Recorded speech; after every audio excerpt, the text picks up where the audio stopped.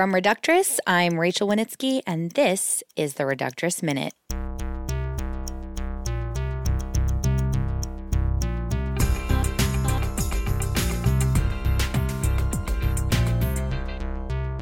On this week's episode, we'll hear pieces read by Sam Reese, Monique Moses, and Shalia Evans. Finally, we sit down with the entire bridal party for a lesbian couple that just got married, and get this, the bridal party is entirely comprised of exes. But first, let me introduce my incredible co-host for today, Sarah Pappalardo. Shut up, I am not incredible. You are incredible. No. Sarah, how's your week so far?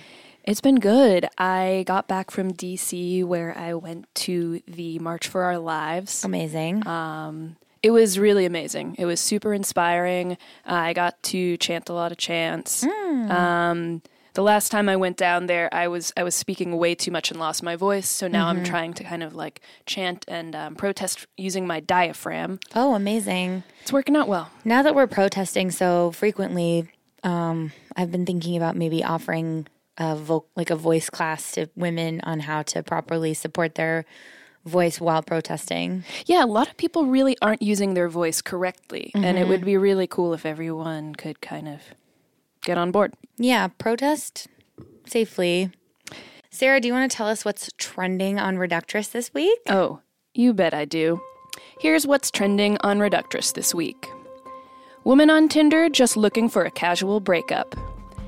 All the Barbies you made fuck now have teenage children who want a relationship with you. Wow, the house from Full House is totally hot now.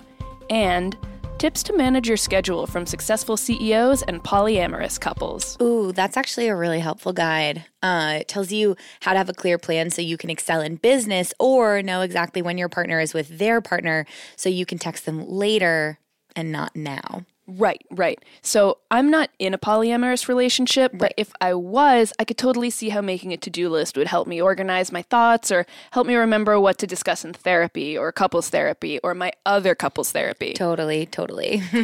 But I would never do that. I mean, why would I want two husbands, right? Yeah, right. 2 girlfriends? You gotta be kidding me.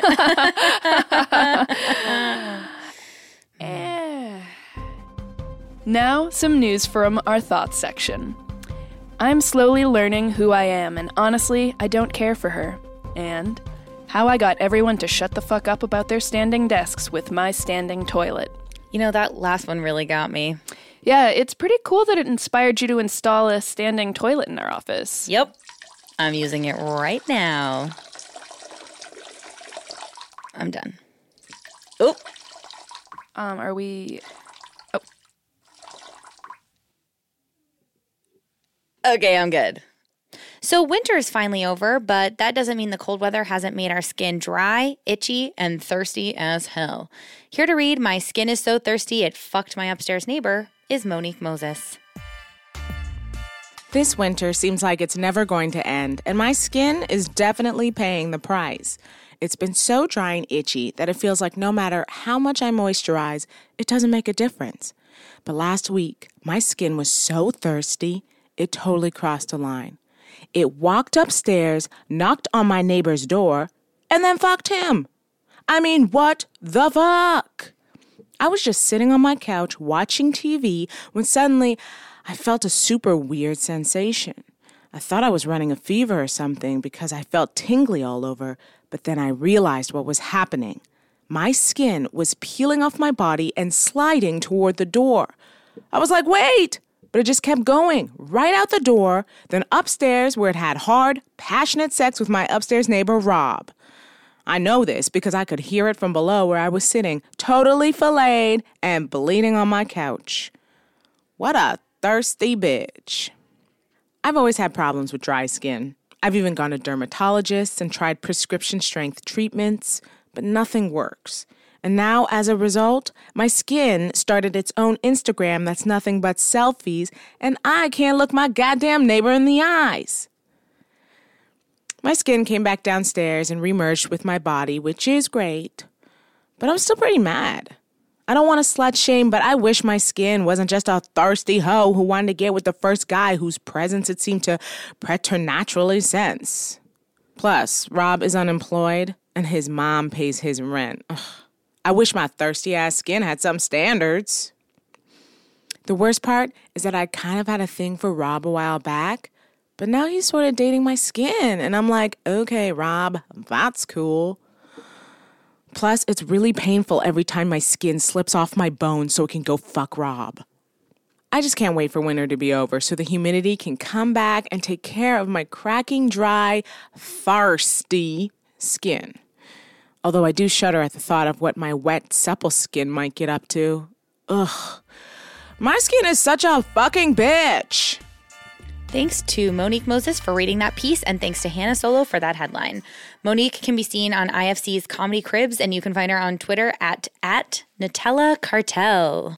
So this week, Stormy Daniels was on 60 Minutes and... Oh, here we go again. Rachel, are you okay? Oh, yeah. I'm just, you know how I decided I would start hydrating more? Yeah, you've been talking about it nonstop. Yeah, well, so I think it's making me pee a lot. No kidding. So good thing I installed this standing toilet. This is a 20-minute podcast. You could just, sit. Nope. Anyway, one of the hardest things we have to do as a woman is call 911. How are you supposed to report an emergency without sounding like you're super full of yourself? Here to read self-deprecating intros for when you call 911 is Sam Reese. Whether it's smelling smoke, getting in a car accident, or having a health emergency, many of us girls have had some reason or another to call 911 at some point in our lives. Still, there's just no good way to get past the feeling you're hassling the person on the other end of the phone. Because, come on, you're probably just blowing things out of proportion, right? Here are some face-saving intros for the next time you call to report that someone's face is on fire. I am so sorry to bother you. I wasn't sure who to call about this, but a man broke into my house and is robbing me. Opening with an apology is key for letting someone know you are sorry. You don't want the operator to think you're some jerk barging into their life with some intense problem for them to solve, do you? That's just selfish. If you don't start with an unconfident apology, you might just deserve to be robbed since you're probably robbing that 911 dispatcher of a fun conversation with their coworker. Honestly, this is so dumb and probably nothing, but a plane just crashed in my backyard. How often have you been wrong in your life? A lot, right? 911 operators deal with a lot of false alarms. Are you sure the winged craft that just zoomed past your bedroom window and erupted into a fireball was a plane? What are you, a plane expert? No. Show some humility by allowing for the possibility that you have no idea what the hell you're talking about. Okay, so first off, I can be a total drama queen. Ask anyone. It's my least good quality and I'm trying to change it, meditate and whatever, but, I've been shot. We all have our flaws. Some of these flaws affect emergency services personnel more than others. You are known for having feelings that sometimes exist or are strong, which is a huge hassle for others.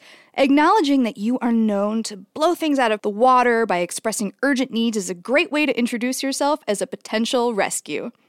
Also, bullets are super small, so.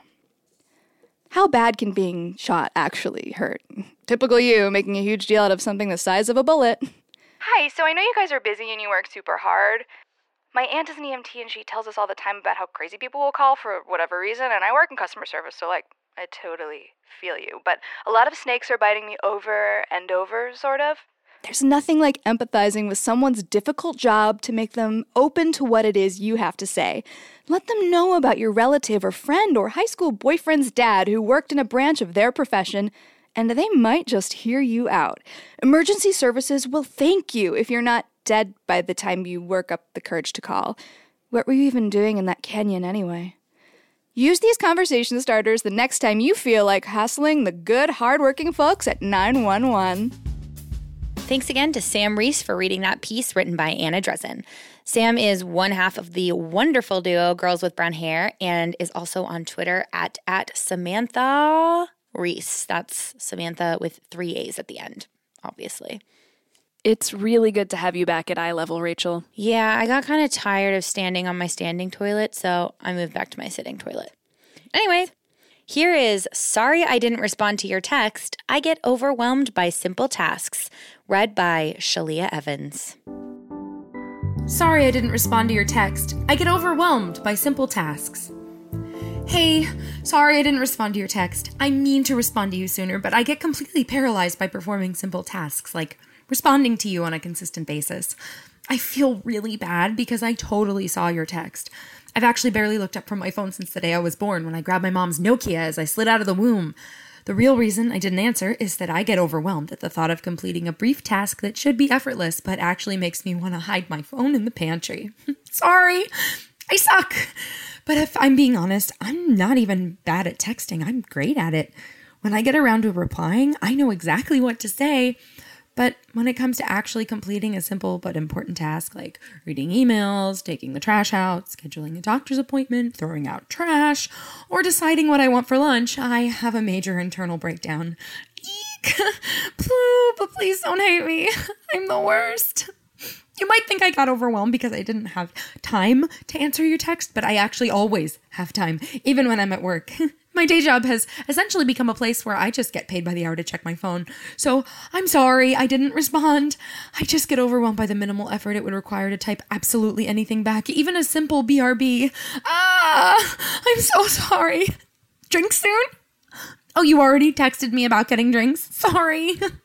I just got so stressed by you asking what's up that I repeatedly hit my phone with a hammer that I always keep in my backpack in case people text me or I get otherwise stressed out. So I actually don't even have a phone anymore. I'm typing this into iMessenger right now. Anyway, I hope you get this text. I'm sorry it's like 10 texts long, but please respond immediately or I'll walk into a lake, Virginia Woolf style, because I assume that you hate me and my body will go into stress overload. Thanks. Hope things are going well with you too. Wow, she really is the worst. And of course, thanks again to Shalia for reading, and thanks to Taryn Engelhart for writing this piece. You've seen Shalia on MTV's Girl Code, and you can find her on Twitter at Shalia Evans.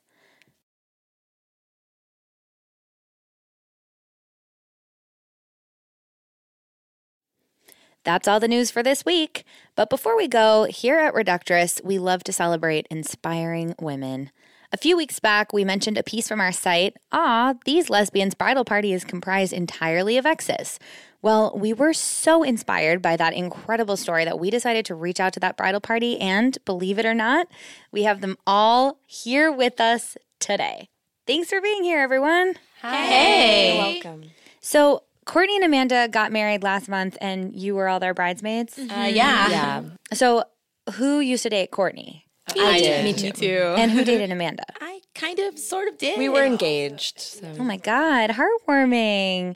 And it didn't feel awkward to watch your exes get married to each other? No, I mean, I was dating Amanda and Danny was dating Court, and me and Danny were roommates, and that's how they met. So it actually felt really natural to be there. That's so sweet. And Danny, you were also a bridesmaid, correct? Yeah, but I'm dating Meg now. We just got engaged. Oh my God, congrats. Mazel tov. Is anyone here going to be in their wedding? I am. I am. Yeah, pretty much everyone here, actually. Also, Courtney and Amanda are going to be reading the lyrics to 32 Flavors in the ceremony. Sweet. I love that song. And I'll be playing a Tegan and Sarah cover on my dulcimer while they walk down the aisle. Oh, yeah, and me and Meg dated, but Danny, we just hooked up like once or twice, right? Once or twice? I think it was twice. Yeah, I think twice. Well, thanks for coming by today, ladies. Do you have any advice for other women out there who still maintain a strong bond with their exes? Yeah, I just think it's really important to not compare your current partner to your past partners. Even if, you've all kind of slept with each other, it's just important to keep those things kind of separate.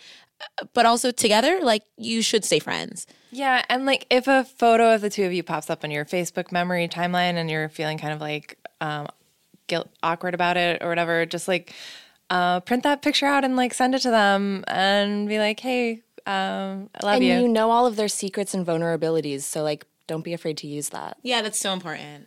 That was so inspiring. I can't even get my exes to come to my birthday. Wait, Sarah, are you straight?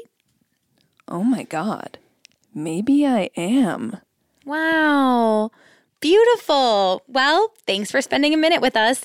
If you have another minute, visit us at Reductress.com for more incredible content, including 5 sexual fantasies that are you getting a good night's sleep for fucking once, how to learn to trust again after he reveals his name is actually his middle name, and quiz, Sex and the City fans, which one are you, sex or the city.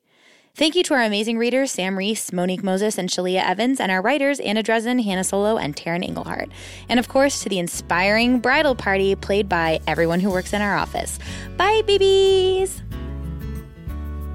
Squint your eyes and look closer. I'm not between you and your ambition. I am a poster girl with no poster. I am 32 flavors and then some, and I'm beyond your peripheral vision. And so you might want to turn your head, 'cause someday you might find you're hungry and eating most of the words you just said.